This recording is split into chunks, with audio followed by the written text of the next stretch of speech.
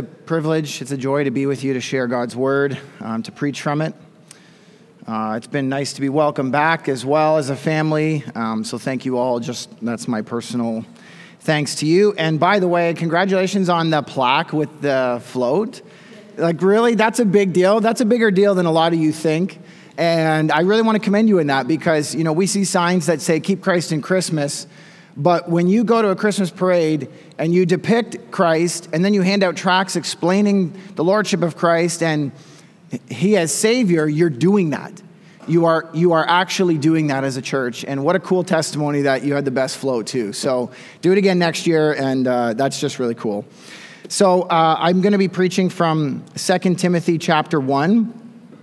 If you'd like to turn there, I'm going to read the first 13 verses, and I'm really only preaching on one verse, but I want to build out the context for us because that's as critical to our understanding of that one verse is the preceding 12, so we don't want to miss those. So this is the word of God from the second letter of Paul to Timothy.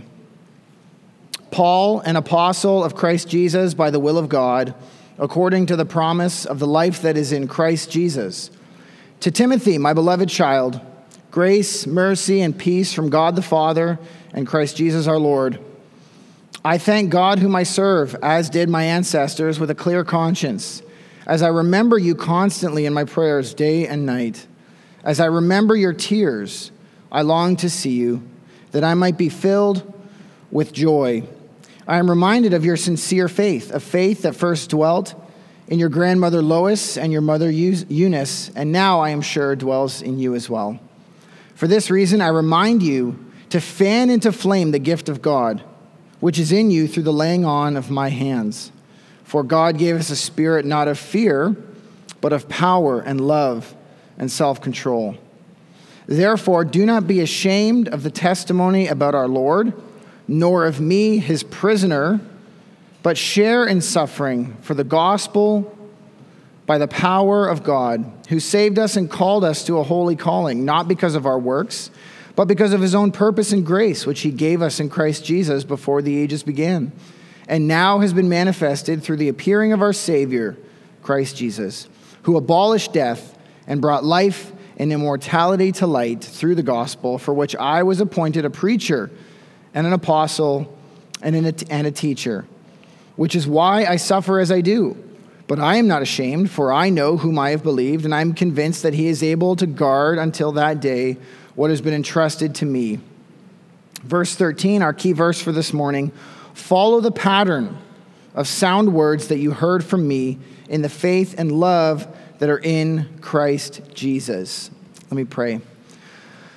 God, now I pray that you would open my mouth to proclaim the mysteries of your commandments to us in the gospel, that it would become alive in our hearts, that we would be obedient from the heart by the power of the Spirit, as Paul has just laid out for us. And I pray that we would be willing hearers and active doers of what we find in your word this morning. In Jesus' name, amen.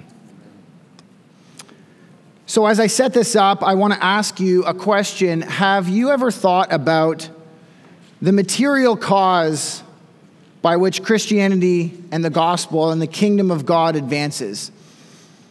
This is the heaviest thing you'll hear sort of structurally, and I'm going to lay it right out there. Aristotle had 4 causes of how things happen, what causes a thing to happen. If I were to push this pulpit over, what causes that? There's the material cause is the one that actually drives the thing going forward.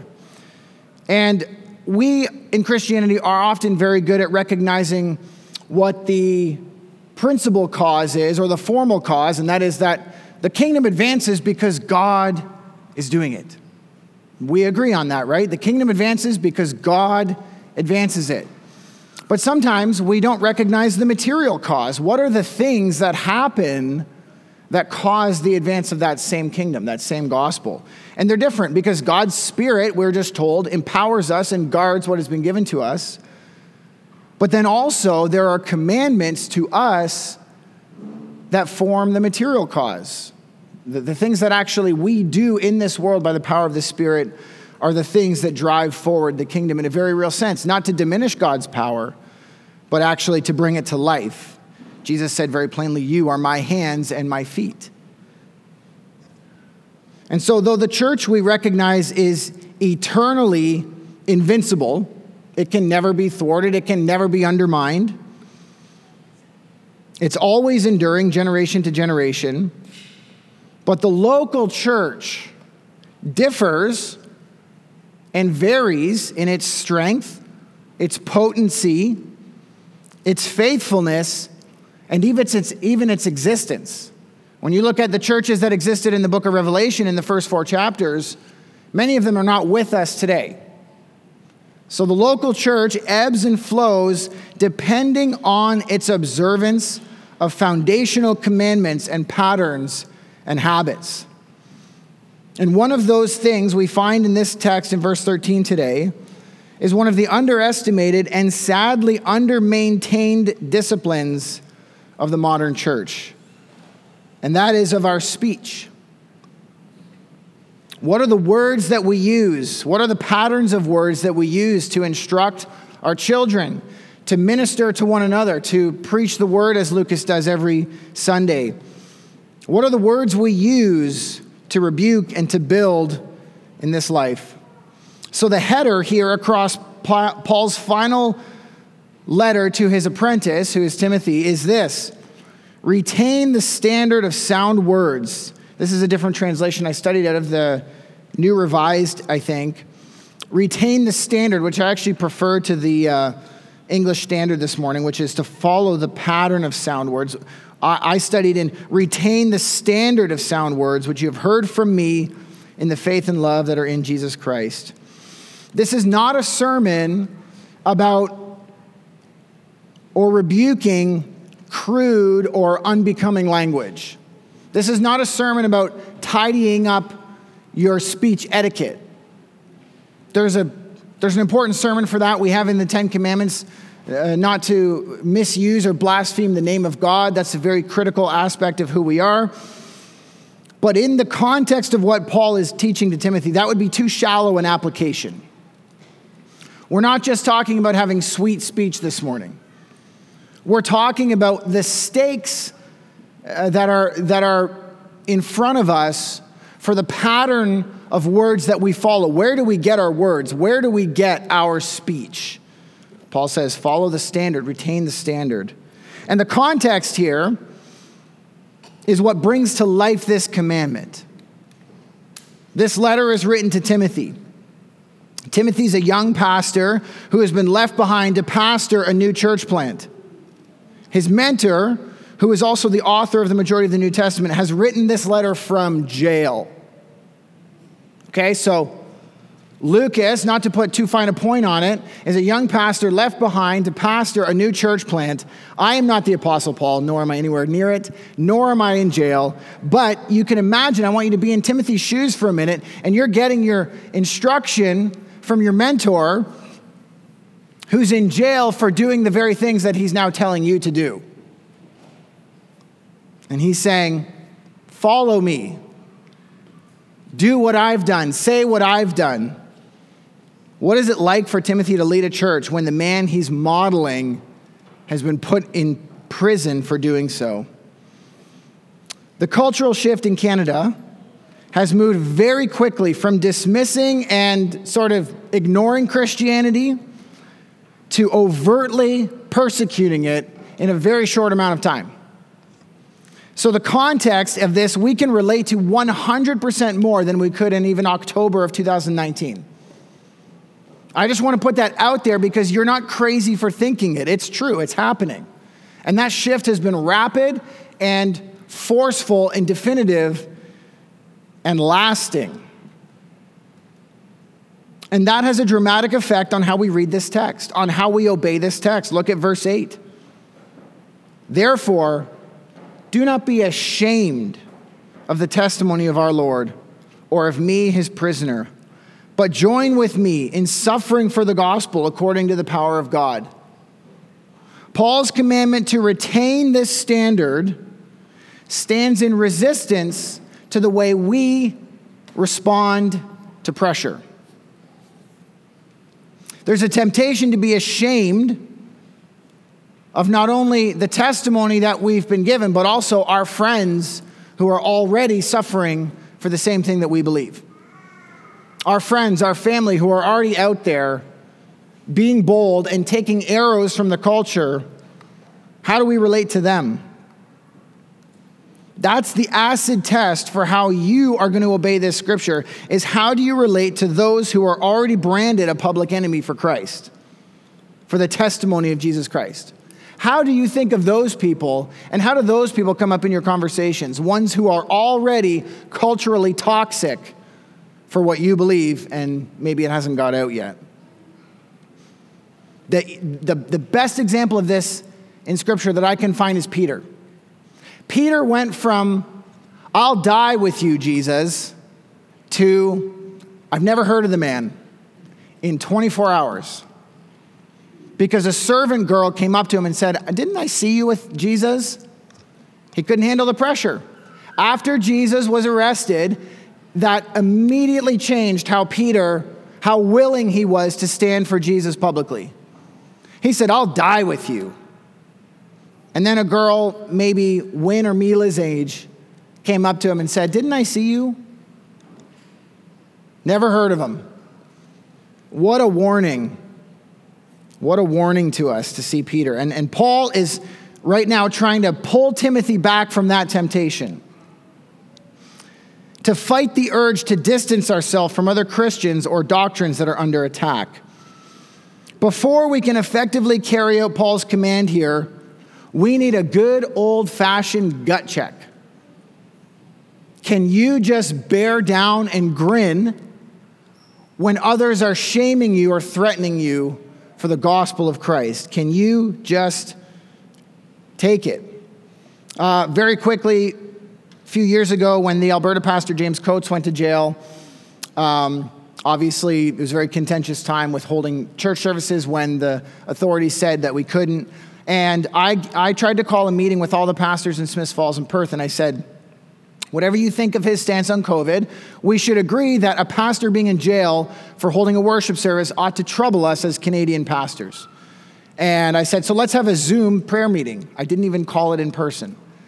And out of 11 pastors, I got one person willing to pray for James Coates. And these are pastors that I knew to be committed to prayer.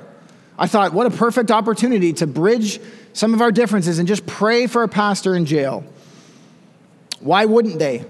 Because the shame of James Coates culturally was too hot for them, for people to find out that they might possibly be associated with somebody who is so nationally scorned for what he did. So just a little example there. It's a plague that infects the modern evangelical church. It's a condition of lust for respect from the world, from all the wrong people. And Paul is very concerned to save Timothy from this infection. And it's on my heart to inoculate you as well as my family against that infection. Being faithful to Jesus Christ has a lot more to do with our gut and our spine than maybe we realize. Another quick example of this, when Shannon and I first decided that we weren't going to put masks on our children in stores, it's an example from a few years ago, but it's always stuck with me because God taught us a lot through that time. And this is not a story about masks, but about what people think of us, because at first, my then 8-year-old daughter, Wynn, was very concerned that people would be looking at our family really weird. When we went into a store without masks on, she said, I don't want people looking at us. And I said to Wynn, well, this is what we believe we ought to be doing. And so, yes, they are going to look at us, and yes, they are going to think we're weird. Let's not make any bones about that. But what an opportunity it was to teach my children to feel that pressure and to feel that shame and just to get on with it anyway. What an opportunity for all of us in our lives to feel that awkwardness and then just to do it anyway. And so this is what Paul is saying to Timothy. Don't be ashamed of me just because I'm in jail. Don't shy away from knowing me. Don't scribble my name out of, your church bulletin just because I'm in jail already. So our public witness and our obedience to this commandment, the whole point of this context is that it doesn't happen in a vacuum. We cannot win this battle in our founding documents. in our statement of faith or on our website. This is not a commandment that we can obey just by having our doctrine all lined up in a row. It's about what happens when somebody calls you up and says, I heard you go to that church. I heard your pastor said this. What do you believe about marriage? What do you believe about education? What do you believe about gender and children? That's where this battle is won. Because that's when the butterflies start happening and the fingers start shaking and the voice starts trembling. Right? So Paul says, in light of that context, not to be ashamed or distance yourself from those who are standing for Jesus, he says, retain the standard or follow the pattern of sound words. The pattern of our words as Christians is the backbone that contains the DNA or the forecast of our effectiveness in God's kingdom. It's kind of like ground zero. It's your initial compass bearing when you're setting out on a journey. Your words are that critical first starting point, that discipline, that foundation that determines where we will go as Christians. The main verb is the main command. The main verb here is to retain, to grab hold of and not to let go, not to let it shift. In an earthquake, when the vases start rattling on the shelf, you grab them and you retain them so they don't shimmy off and shatter on the floor. To grab hold and to hold fast. And we are, as Paul has reminded us in other places, in a spiritual war against evil, against the schemes of Satan and the present dark age. And in your war, your sacred territory is language. And your weapons are words. And I'm not trying to get you to think carnally. I'm trying to marry our conviction that the church will last. The church is invincible. God does not need us. But by the same token, if we have been called, how do we fit into that plan? So I'm not saying any of this apart from the power of God and the Spirit of God, but I'm saying we need to be active in the commandments that are going to achieve these things. Every other fight that you face, whether you're on a church board or a school board or you are at a Christmas party with a lot of people who don't like what you believe, or whether you're educating your children at home or whether you're interacting with a school board, every fight and confrontation that you face will be determined by your understanding of this fight, to retain sound words. It will be determined by this starting point. I'll bring in another analogy. What Paul is doing here is a pre-flight inspection on our bombers. Okay, we're walking around the aircraft and Paul is pointing out the critical parts of the plane. So if you're flying a bomber, it's important that it stays in the air. But if you're going to drop your bomb, the doors have to open, right? If the doors don't open, then you're just a seagull ready to get shot down. So Paul is saying, hey, right here, in case you lose hydraulic pressure, this is the fail-safe for the bomb door. You kick that open and your payload drops. Paul is saying this is where they're going to attack. This is your spot that's going to make you an effective Christian and leader and husband and wife and soldier for Christ. And the way they're going to attack here is by exploiting your shame, by exploiting your tendency, your desire to be liked. Every age and culture has a pattern of words deemed sound or healthy or good. Every culture has it. Everybody has a standard of words that they say, these are the good words. I'm going to bring another analogy in here for you that's been very helpful to me. There's a window. Imagine a window out of which you can see. And what you can see inside that window, in terms of language, is what our culture says, these are the words you're allowed to use. This is what's acceptable speech for interacting with ideas or talking to people about your beliefs. There are certain words that are off limits. They're outside the window. And there are other words that are inside the window that you're allowed to use. And depending on the religious commitments of a culture, that window shifts. And it leaves behind some words and new words come into it. It moves. And I'll make that more real for you in just a minute.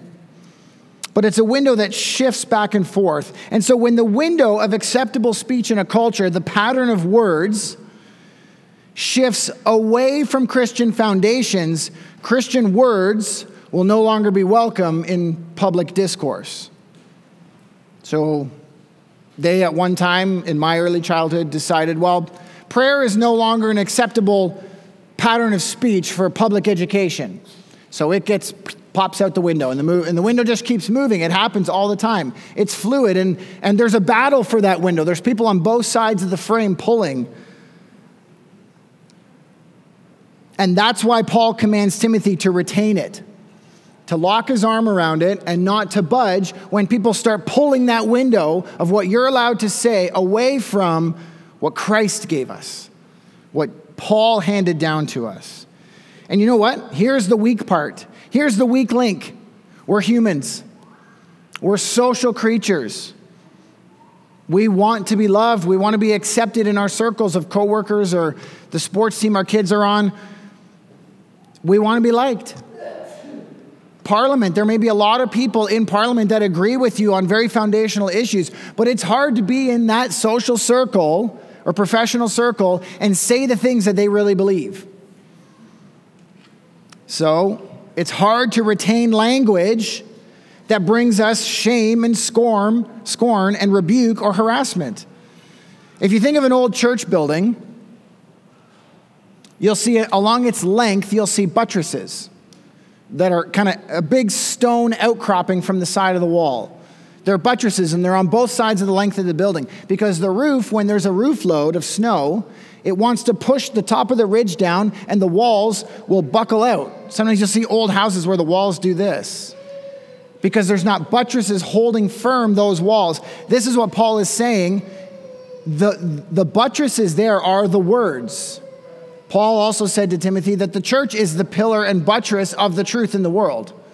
So if language is going to be preserved in our culture, who's going to do it? Us. That's the exciting part. We don't have to petition the government to use the words that we think they ought to use. It starts with us. And there are forces pressing upon us. There's a snow load on the church that is testing the resolve of those buttresses.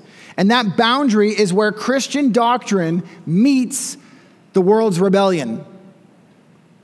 Where those two things collide, that's where the pressure is to move away from biblical language, to blur that edge, to make it a little easier to continue in rebellion. I was saying that the battle for that window, I want to make very real for you in just a minute here, and just right here, because there's three places at least from which this pressure comes upon us. And again, this is why Paul is saying to Timothy, retain, because he knows there are pressures. He knows there are social expectations. He knows there may be even laws in place that make this difficult. And so I just want to walk through three brief areas where this pressure comes from. Number one has to do with people that we love.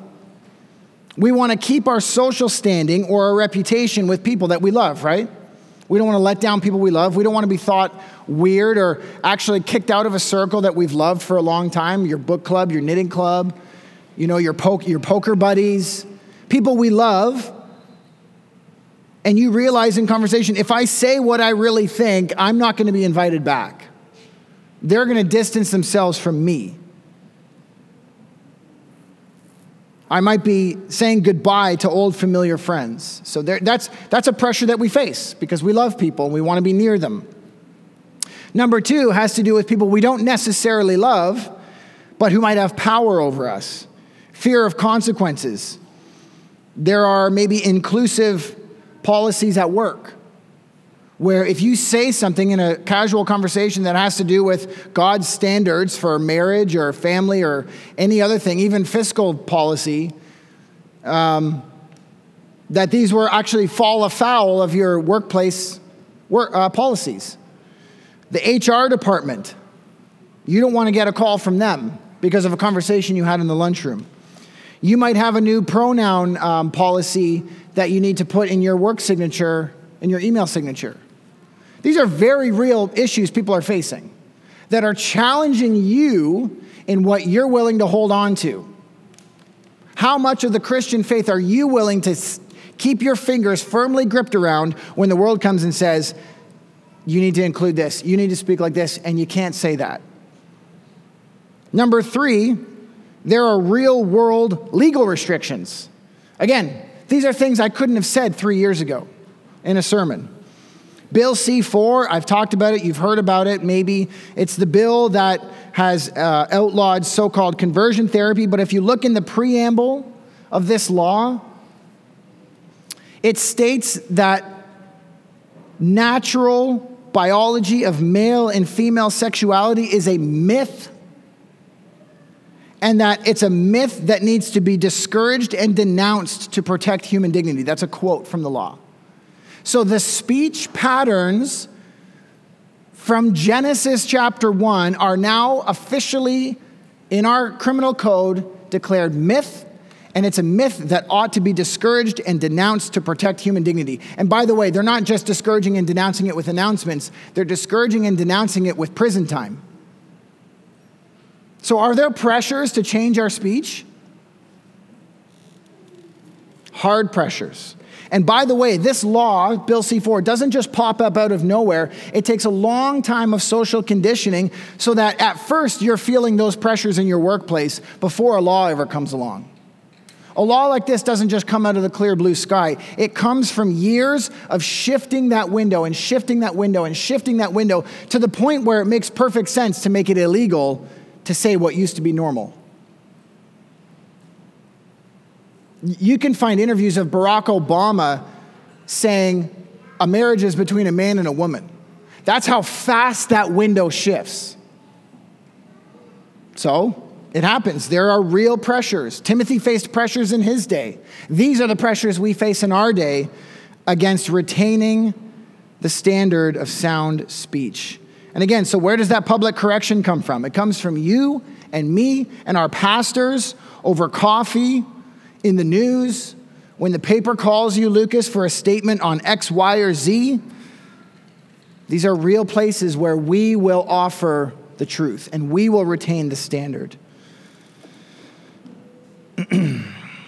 I just mentioned Lucas because he's going to be here next week and I won't. The command to the pastor in particular is critical because every week Lucas is redefining the window for you. Every weekend when Lucas prays his prayers, when he preaches his scriptures, that's your cue. This is what biblical language is. This is how a Christian should think and talk.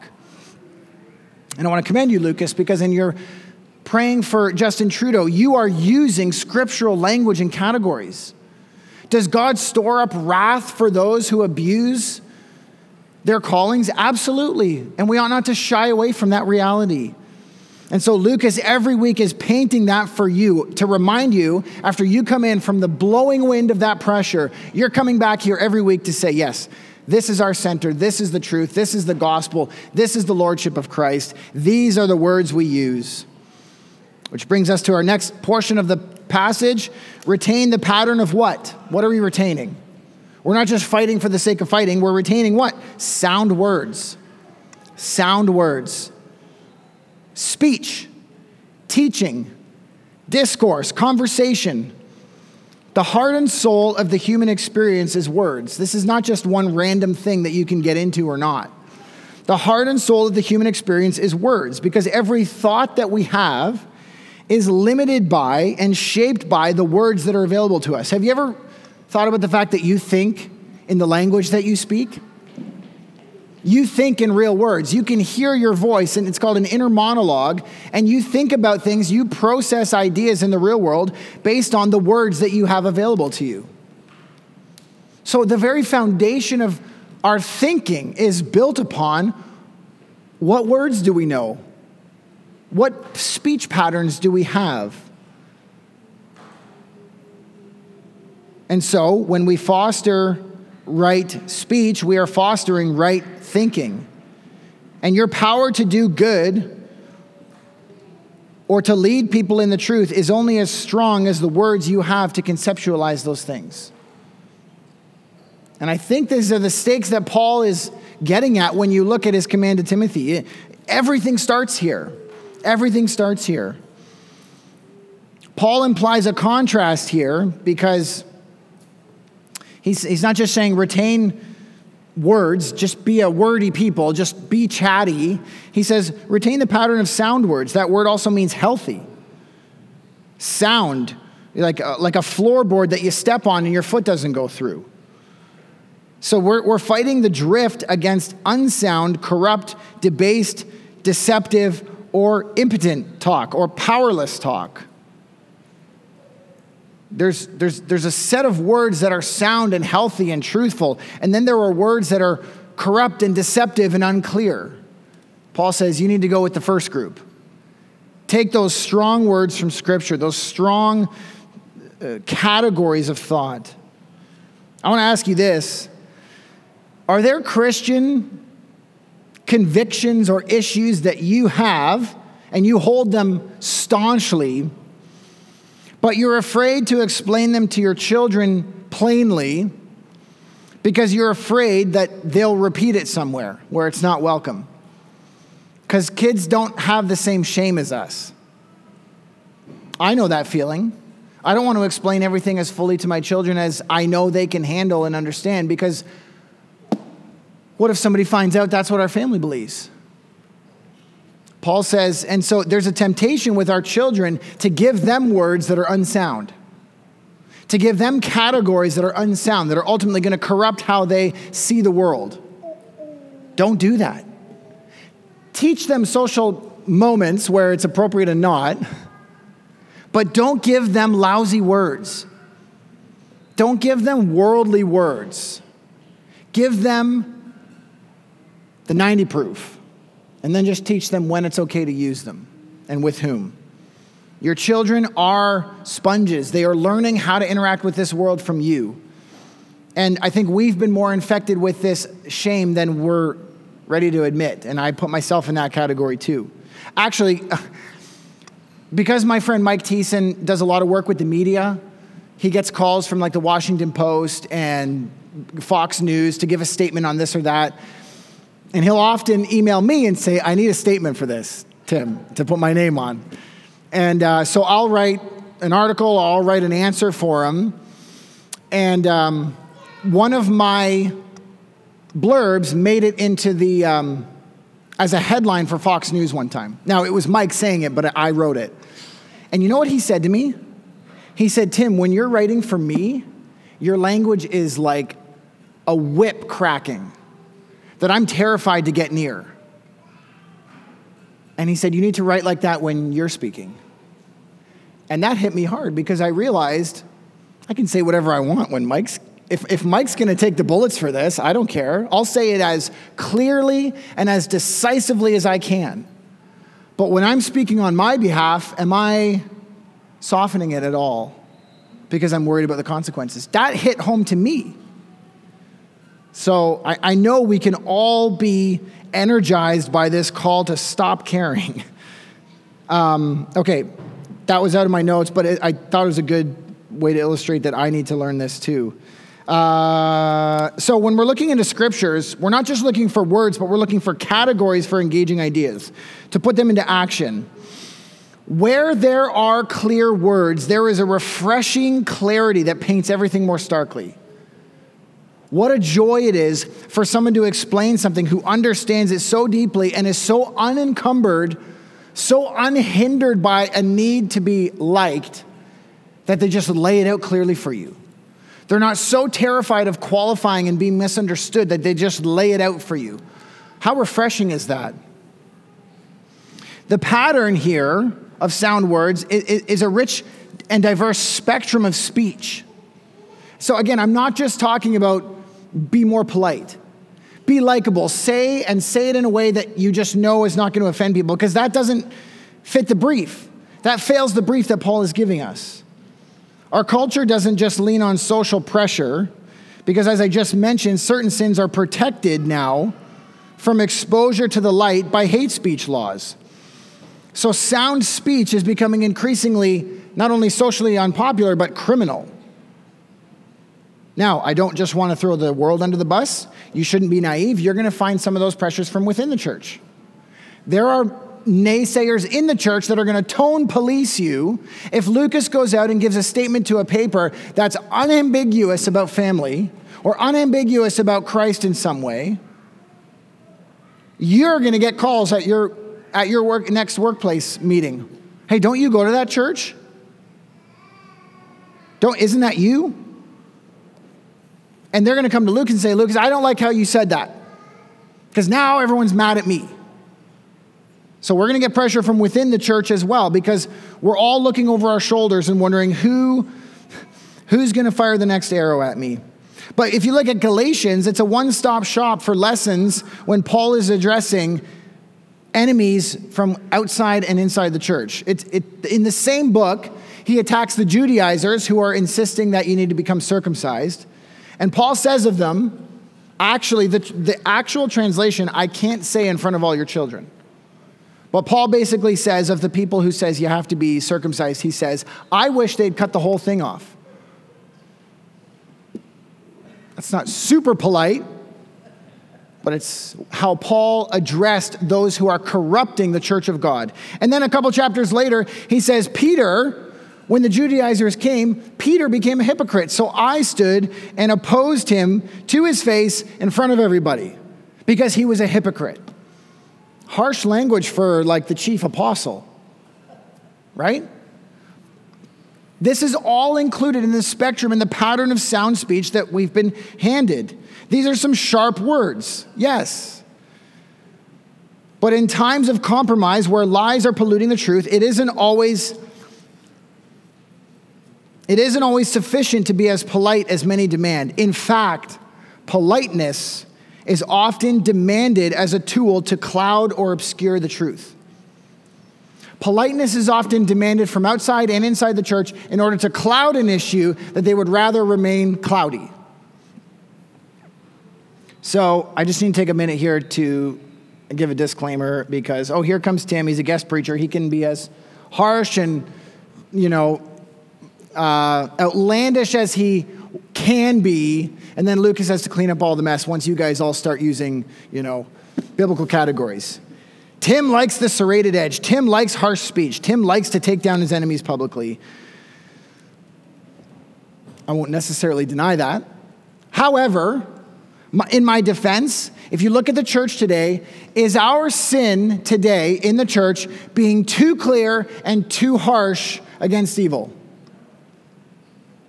Or is our sin that we've become ashamed of the truth of the gospel, we've become ashamed of the consequences of believing what we believe, and actually we're way too soft? I think it's the latter. I was in a seminar on LGBTQ with a pastor this past summer, and he spent the whole time preaching to a church that doesn't exist anymore. He said the church has to stop being so harsh and condemning and unloving towards LGBT people. And I was like, I don't know what church he's talking about. I don't know any churches like that. It's a sin of the past that we no longer struggle with. We're no longer too judgy against that sin. What has happened is we've become compromisers on being truthful, and we've adopted a bunch of language that blurs the lines where Christ has drawn them starkly. So that's my defense for this is why we need to hear it, because I think we're all much more like a timid Timothy than we are a firebranding Paul or Ezekiel. And so as our speech goes, so goes our institution. And so as a church, as a people, whom you fear, will determine what words you use and who you are protecting in your speech. So, example, if you fear the rebuke of God's enemies, your words are going to soften toward them. Right? That's how that works. Whoever you fear the backlash from, that's who you're going to tailor your speech to please. And which direction are you going to start shifting the window? Toward God-hating pagans. Okay? So that's an issue. You're going to normalize their worldview in your circles. If you're preaching to make sure nobody ever rebukes you from the world, you're polluting and downgrading the speech in your church. But if you fear alienating the faithful, then your words are going to fortify and build up and strengthen the troops.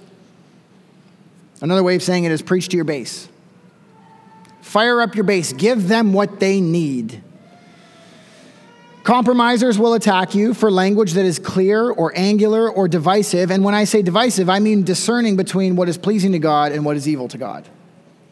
Compromisers will attack you and say, that's not that simple.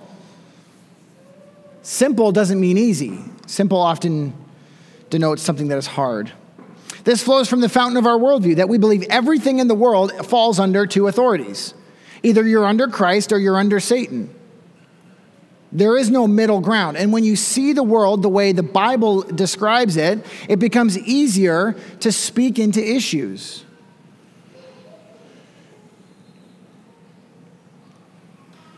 So Paul says, retain the pattern against the pressure, follow the sound words that the scripture gives you. Where is the source of those words that you heard from me? We have the source of those words. We are drawing as Christians from the foundation laid by the apostles and the prophets. Ephesians 2:20 says, as a church, you are following the foundation of the prophets and apostles. We are not a New Testament only church. We don't just draw from some sanctified or sterilized version of Jesus where he didn't do anything confrontational or say anything confrontational. Paul says, you are drawing from the foundation of the apostles and the prophets. Again, this is to attack the lie of our day that we live in enlightened times. We've moved beyond that kind of barbaric language of sodomite and blasphemy and heretic. We don't use those words anymore. We have social words to describe people's conditions. So Paul says, no, go back to the old path. Go back to the foundation that you've been given as from the prophets and apostles. The scripture gives us very clear words on the exaltation and lordship of Jesus Christ, the fulfillment of Old Testament expectation, what his earthly ministry was like, his deity, his present and practical authority over life. Here's just a really super simple example. Jesus never spoke against homosexuality. That's challenging your window right there. Oh, darn, yeah, he never said the word homosexual in his ministry. What did he do? He echoed Genesis chapter 1. In the beginning, God made them male and female. So you need to know your Bibles. You need to know the life of Christ. You need to know where he will be attacked. The Bible also gives us categories for the confrontation of sin. Jesus said to the church in Thyatira, I know your works, your love and your faith and service and patient endurance, and that your latter works exceed the first. So you're a good church. But I have this against you, that you tolerate that woman Jezebel who calls herself a prophetess and is teaching and seducing my servants to practice sexual immorality and to eat food sacrificed to idols. All of us have tolerated evil infiltrating our thinking and in the church in some way. And Jesus says, get rid of it. And the scriptures also give us the order and purpose and character of the visible church. There are verses that we come to in our day and age that naturally make us bristle. I do not permit a woman to teach or exercise authority. Ooh, like duck. There are passages that make us bristle. That's the shame that Paul is saying, forget about that. Doesn't matter. God's word is God's word. Fly it loud and proud. What about blasphemy? What about sodomy, theft, rebellion, unholiness, profanity, liars, murderers? We have a shyness or a hesitancy to follow the pattern because our words are in such contrast to the evils that are going on in the world. Lucas read of Cain killing Abel. Jesus said to his hearers of the day, you love managing your public perceptions, don't you? He said to the Pharisees, you love to stand in the streets and you love to honor the tombs of the prophets. And you love to say, if we had lived in those days of our ancestors, we would not have taken part with them in the shedding of blood. They loved the honor of dead prophets. But how many are willing to stand with the prophet in his day? When he's the only one standing, when he is challenging all the taboos and social axioms of the day. How many are willing to say, I'm with that weirdo? You have that uncle or that friend who's just always constantly talking in really clear biblical language and you're always a little bit cringing? That's the guy you need to follow because he's forgotten about being embarrassed. I love those guys. Those are the guys that fill my belly with fire. And so often we want to wait till the social shame dies away and then we want to go decorate their tombs. No. Jesus said, just like Cain hated Abel for his righteousness, so we are tempted to do that for those who bring embarrassment upon us. Finally, why do we do this? Why do we do this? Verse 13. In the faith and love that are in Jesus Christ, we do it because Christ is our Savior, because he's our King, because he redeemed us. He's our Lamb. He's our eternal life. He's our righteousness. He's our interceder and our high priest. It's to obey him. It's not to please Paul. It's not to please your grandpa. It's not to please Lucas. It's not to own the libs. It's to obey Jesus Christ, to follow and to further and pursue and maintain his kingdom, and to exalt his ways and to fulfill our calling, to take up his commandments. What did Jesus say in Matthew 5? He who obeys my commandments and teaches others to do the same will be called great in the kingdom of God. That's where we are. That's where we're headed. We want to be ready for it now. When a lot of people left Jesus because his teaching was harsh in John chapter 6, Jesus said, are you going to leave also? And Peter wisely said, where else will we go? For you alone have the words of eternal life. The watching world has long turned away from the church in any kind of interest or any kind of thought to, please the man of the cloth or to curtail their behavior. In fact, you'll find there is an aggression against the church. The crowds have left. Will we? You alone have the words of eternal life, Peter said to Jesus. So, I want to finish with a couple practical suggestions for retaining sound words in your city, in your town, in your family, and in your church. 4 things. Number 1, allow Christian categories, thinking, and descriptions to extend beyond theology proper. That is to make generic statements about universal truths. Take the concepts of Scripture and cover over every issue with them. Go into areas that you're told you're not supposed to be. Take them into concepts that other Christians are going to say, oh, you're getting in the culture war now. Yes, we are. We're in a culture war. And our words are what capture a part of the culture for Christ. The vocabulary that gets used to describe things is a flag that's waving over territory that says, I own this. Pronouns are a way, it's a flag saying there's no such thing as a binary gender. That's what pronouns are. It's a flag that says we own gender. When a Christian comes along and says, no, God owns that, yes, it's a culture war, but it's capturing for Christ the idea and concept of sex and sexuality. We often unconsciously adopt the vocabulary from the world on issues where we ought to be the authority, not them. We unconsciously adopt worldly descriptions of things that we ought to be very clearly biblical about. Number 2, stand by your pastor, and pastors stand by your people. What do I mean by that? I mentioned it sort of earlier. Hey, isn't Evergreen Chapel the one where you guys believe this? Didn't your pastor, I saw him on the podcast, and he said some stuff that's really, really bigoted. What's your reaction? Yeah, I'm super thankful my pastor's that clear. I love my pastor. I love the way he teaches. I love that he's that clear. Do you have a problem with that? Let me talk about it. Let's have coffee. And pastor, you might find people going into their workplaces and saying things that come back to you. Do you know that your congregant said that? Do you know they went into a city hall meeting and they asked a question about X, Y, Z, anything you want, standing up for Christ in the public square. And they're going to come back to you and say, you're not teaching them to say that, are you? Yes, I am. That's called being an armor bearer. That's called, I'm going to give you the weapons to go fight, and when it comes back to me, I'm going to be ready to defend you. And so stand by each other, because that shame is going to be coming back around, and they're going to try to pit you against each other. Hey, your buddy said that. What do you think? No, I'm not like that.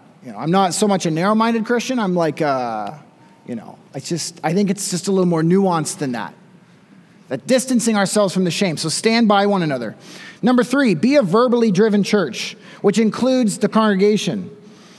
So recitation, reciting things, repetition in your prayers in Scripture, congregational readings and songs, confessions and creeds, covenant renewal worship. That might be something new to you that I have found very, very helpful in making the church a verbal place where we are calling out to God together.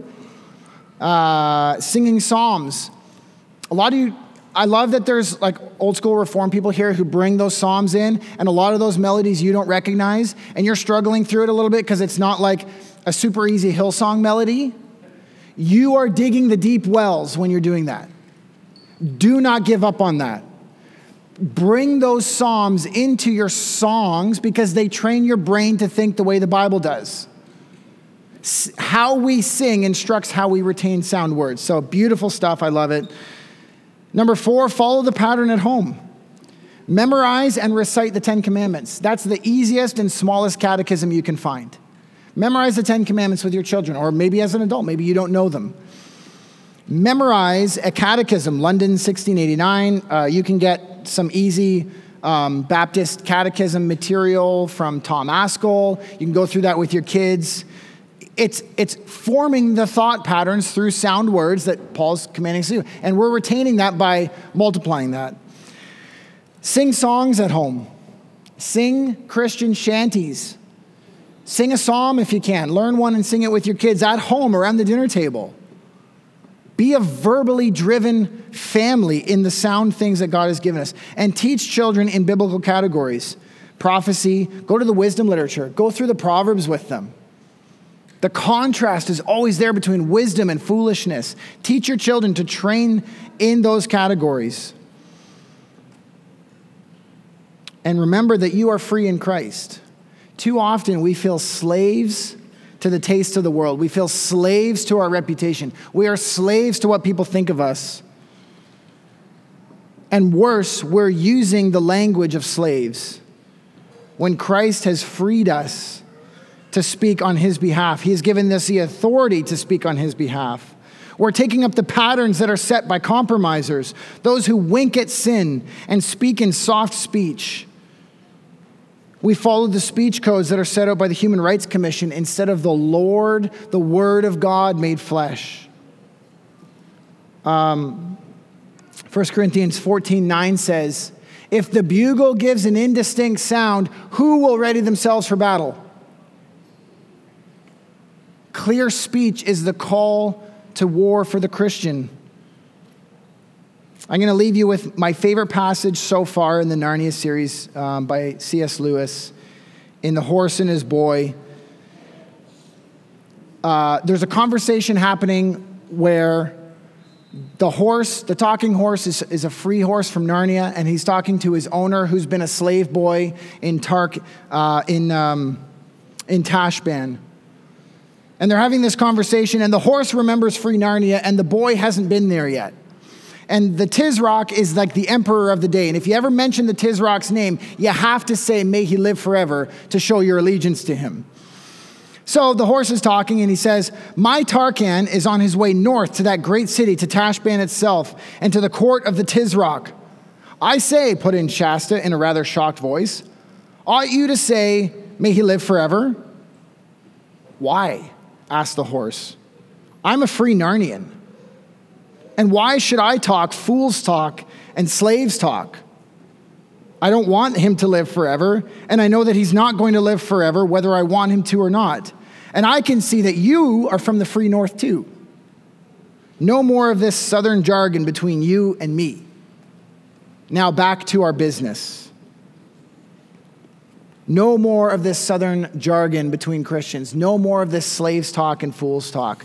We are free in Christ, and we've been given the words of eternal life, and we would be in grave danger to neglect them, to see them clouded by our shame.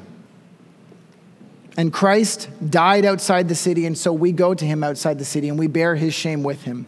Let's pray.